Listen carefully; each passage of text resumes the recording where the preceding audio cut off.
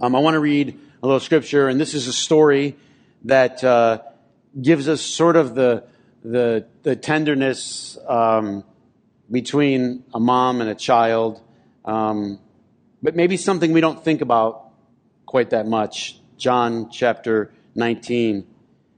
It says, "Now they're near the cross where Jesus was crucified, stood his mother."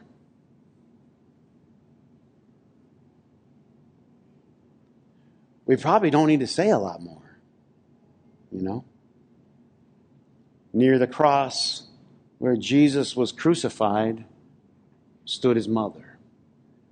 I mean, aren't moms the one that are there from the beginning, literally, to the end? And of course, we would hope that most children or most parents never have to witness the death of their, children. Unfortunately, what I do, I've had to experience that with families, go through that grief and trauma. We were visiting my grandma over Easter, and we were reliving some of our family history, reminded, and I guess maybe it was I had never told Vicky, but my grandpa watched my dad get killed suddenly, tragically, in front of his eyes.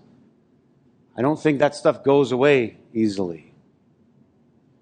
And yet, this was not really, by this time, a surprise. It was a tenacious mom, just not willing to leave her son's side.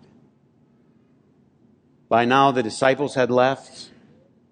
By the way, the verse goes on to say there was his mother's sister, the aunt, faithful aunt. All the fantastic ladies out there, maybe who aren't moms, maybe you're a fantastic aunt, maybe you're a fantastic mom, in quotes, to some kid in your neighborhood. And Mary, the wife of Clopas, and Mary Magdalene. Guess who's not there, guys? It says earlier, all the disciples fled. And now, maybe not honoring moms is not being hard on guys, but I think there's got to be a little tiny lesson in there, doesn't there? I mean, we learn a lot. This is just so important. We learn a lot from women in general. And what we learn in life from women in general is they're more intuitive, they're more sensitive. Can I say this? They're more aware. I know I'm generalizing, but they're just more aware. I don't need to pry in everyone's family business, but it's usually the guy that doesn't get the clue. It's usually, and so why? And so it seems like God in his wisdom gave such a special gift to women that they are sensitive, that they're aware, that they're in tune. And can I just say this right out of the gate? As we honor moms today, they have this almost innate willingness to sacrifice, to be there. In fact, can I just say this? It's so second nature to most moms, we don't even really call it sacrifice. A lot of women, they just jump in and they just do it. They just do it. They don't think about, well, what would this cost me and how much golf could I be getting in? And they literally just jump in. They just jump in and do it. And it's such a gift that oftentimes we don't realize it. I've oftentimes reflected back at my early years. Now I can do it with my mom. Now, thankfully, we can laugh. We are getting there at that spot in life. Thankfully, now we can laugh at how bad I was. Right? And the things that I would, and my mom says, my mom was a struggling single mother. I didn't know.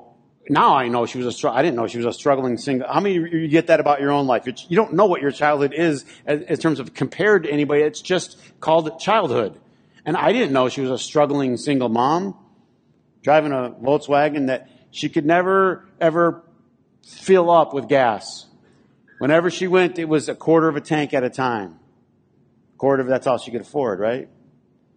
She'd put a quarter tank and get to the next thing. And so guess what happened? We ran out of gas a lot. In my childhood, we were running out of gas because my mom just didn't have the money.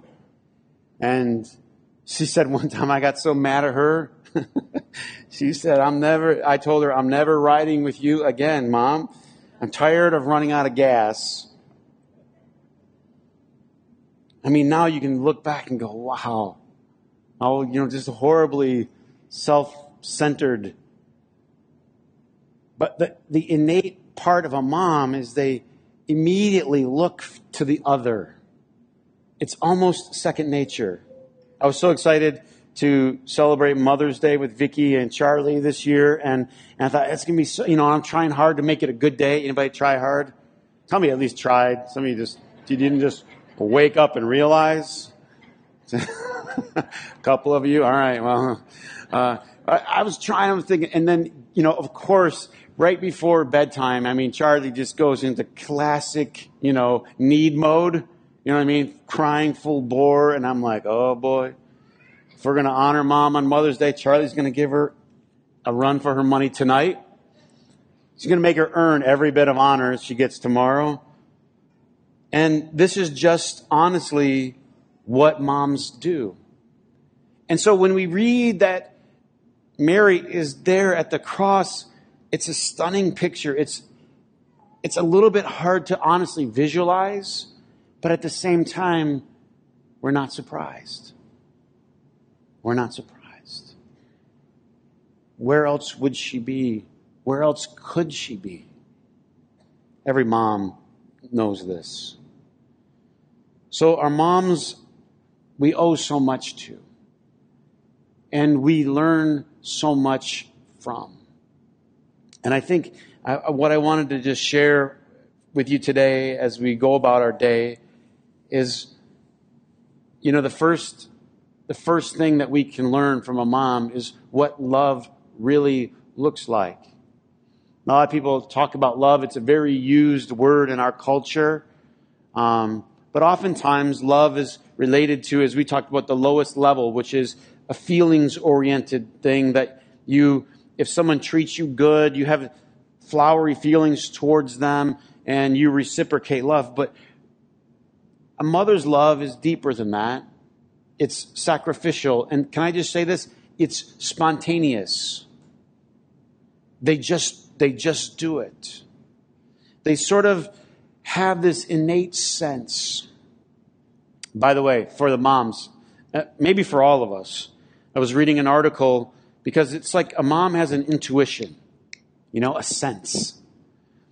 And we had this sense that Mary would be there for Jesus. You just get this, they just sort of know things. And I read a great article, and it was a doctor who wrote about what's happening in our world with technology.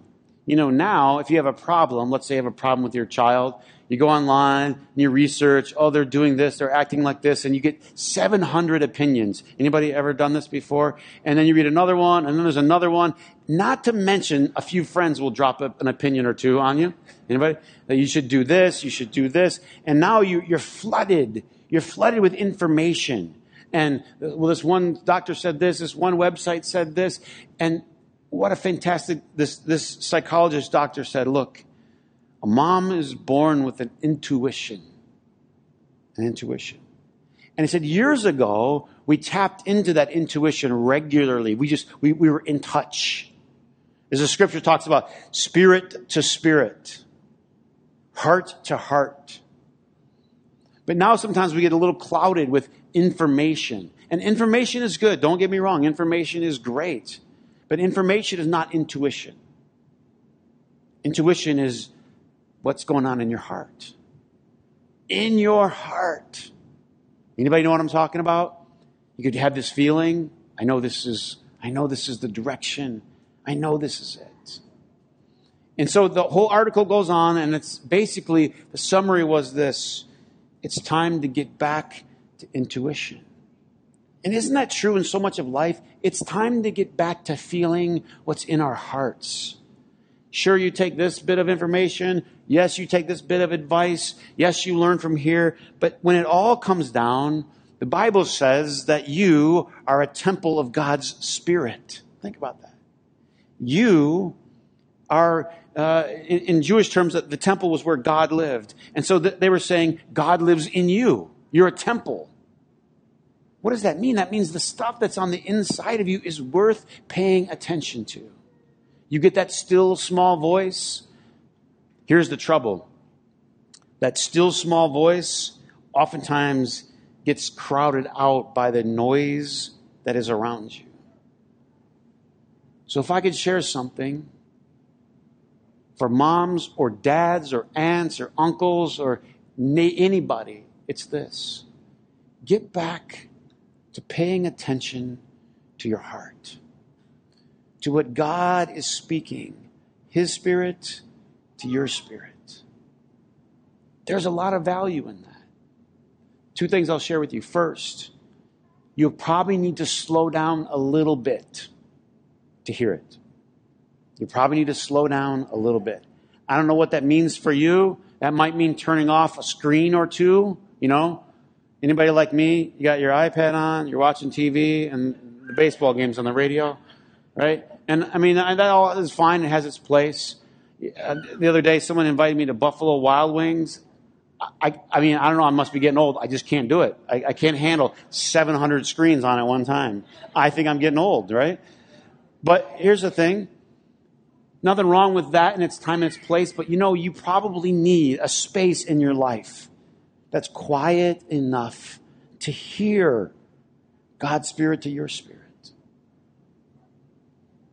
Maybe you have a commute, and maybe instead of cramming the commute with more noise, you just get it quiet. Maybe it's a small walk. But find some little place where you can reconnect heart to heart. There's a great scripture in Timothy where Paul talks about how Timothy's grandmother Lois taught him the scriptures. And I think of that verse a lot because, it was my grandma who gave me my first Bible. And I still have it. I think I was talking about it the other day. In fact, it's red. It's imitation leather. It's King James. It's got a little cartoony Bible. And it was hard to read as a kid, to be honest with you. I didn't read it much, and I still haven't read it much because I don't read King James that well. But here's the point. My grandma sort of gave it to me, and it did something for me. It gave me like a starting block. Is that fair? It gave me something to start with. I think what a great tradition if you have a mom or a grandma or somebody in your life that gives you a structure.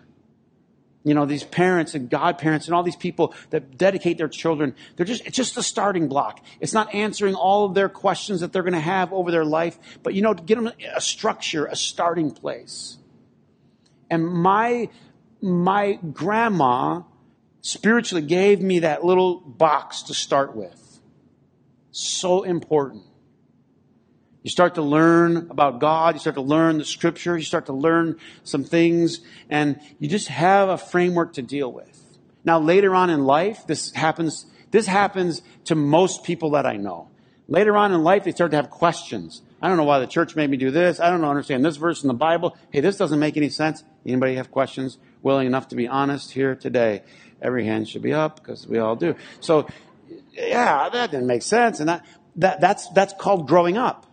Right? And what we're doing is we have this box, we have this structure, it's a starting point, and then we have to move to the next part. And I like to say, I think, and I'm overgeneralizing, my grandma gave me that little structure. My mom never took me to church. Never. I took my mom to church. So I want to tell you something that's really important. But my mom taught me a layer deeper what it was all about. When things didn't make sense, she taught me spirit. Are you getting what I'm saying? She taught me interpretation. She taught me what it was about underneath the structure. It's sort of like some people help us get the first part of life, get a structure going, get a job, get education, but then there's other people that teach us what the meaning of it is.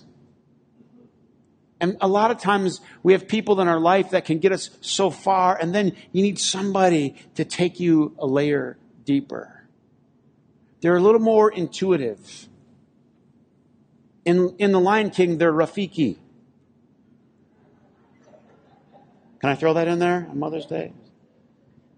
Did that work, Anthony, or no? Did it kind of fell flat out here, though, just so you know. I'll try it next service. That's the one that interprets it. That's the one that makes sense of it. They're the prophets in your life. They don't fit in the rules in the box, but they get it here. Boy, these people are valuable. They're the ones you can talk off the record to.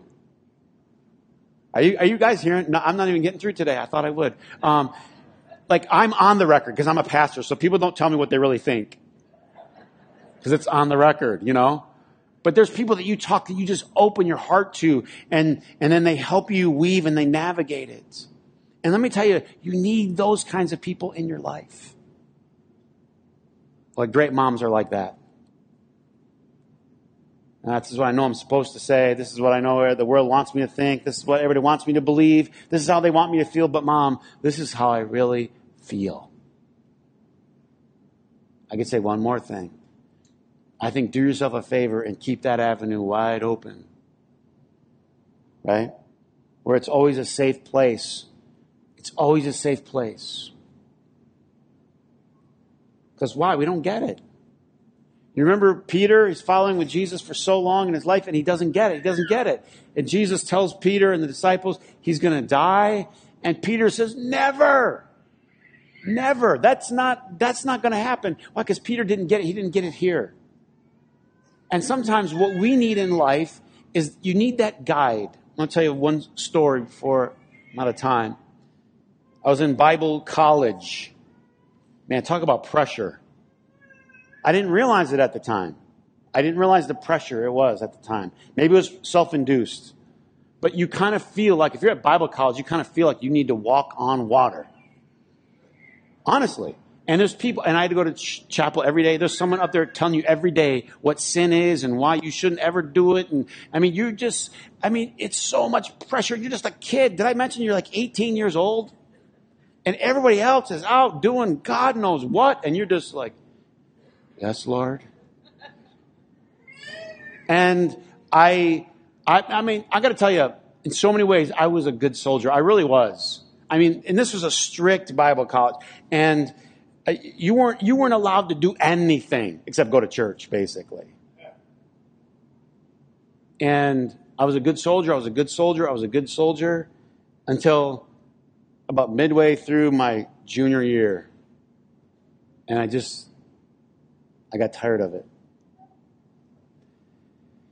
And they could see, they were like grooming me to be a leader, and I was in all these leadership things, and I just stopped. I just stopped participating. I just didn't want anything to do with it. And the first thing that those institutions want to do is they want to throw the rule book at you. Look, you're doing this. We could kick you out for that. You got to, And then there was I'll just call him one wise professor, a Rafiki, if you will. He pulled me into his office, and this is what he said. Are you okay? Well, there's a new question. I almost want to swear, but who gives a blank about that, right? In a Bible school. Who cares? The question is always, are you following the rules? Are you following the rules? Are you following the rules? Are you making yourself into this perfect human being that's good enough to carry God's word to the... And the answer is always, no, but I can fake it. No, but I can fake it. No, but I can fake it, right? And then this guy pulls me, and he's older, he's seasoned. Often these types of people are. And he just says, hey, Chris, are you okay? And I lied at first and said, yeah. Fine. Anybody done this before? Fine. Of course, he knew I wasn't. You never forget those conversations. You never forget that connection. Can I say this is a mom's pinnacle? Are you okay? I know I told you to do this, and I told you to do this, and I harped on you to do that, and I demanded you do this, but we'll sit down. Honey, are you all right? Is there something I can do for you? How many know all of a sudden your heart does like a 180? Why? Because up until then, what was I doing? I was putting shells around my heart, protective layers. I know they're going to get me. I know they're mad at me. I know I'm not following the rules, right? I know I'm not super student anymore. All of a sudden, when he said that, my heart just went, shh. Think about this role. And I don't know, I think, did you guys all see the movie The Shack or read the book? We had the author here. I mean, I think that's why he made God a female. Because those conversations just come to me, to my worldview, they come more naturally with women. I've had them with some men, but a lot more women. They're softer. It was like she was saying, honey, are you okay? You all right? And you can feel like you can trust. I want to say finally, moms are there for us when we fall. When we fall. And Scripture says, in Proverbs, it says, though a righteous man falls 7 times, he gets back up again. What it doesn't say is it's usually mom helping to pick him up for the first 7,000, it's mom picking him up, picking him up, picking him up. I have this little mental picture. In the morning, I sing with Charlie and we do some songs together, and we do a lot of Louis Armstrong, and lately we're doing Frankie Valli, and I switched it up the other day to Zach Brown. We did Chicken Fried, but there was this little video as I just played on YouTube, and there's this little video, and it just showed a mom just picking a girl, her daughter up out of the grass when she fell, Just a little clip, but it was like seared in my mind. It's just like that's what moms do, They just pick us up when we fall. I can tell you, it doesn't matter how you fall, when you fall, where you fall. That's just what they do. And if it was Jesus on the cross and the ultimate fall, think about it. Think about Mom, think about the pressure in our world. You want to have this perfect kid and they do everything right and everybody loves them and everybody celebrates them when they get all A's, and your kid is dying a criminal's death. Shame, humiliation, they rip his clothes off. Every mom wants to be proud of their kids. There's a broken mom. But nonetheless, I'm going to be there when you fall. You can count on that. So here's to the moms, every one of them, who were there for us when we fell, who will be there for us when we fall again. We salute you. We honor you. We thank God for each and every one of you. Let's stand.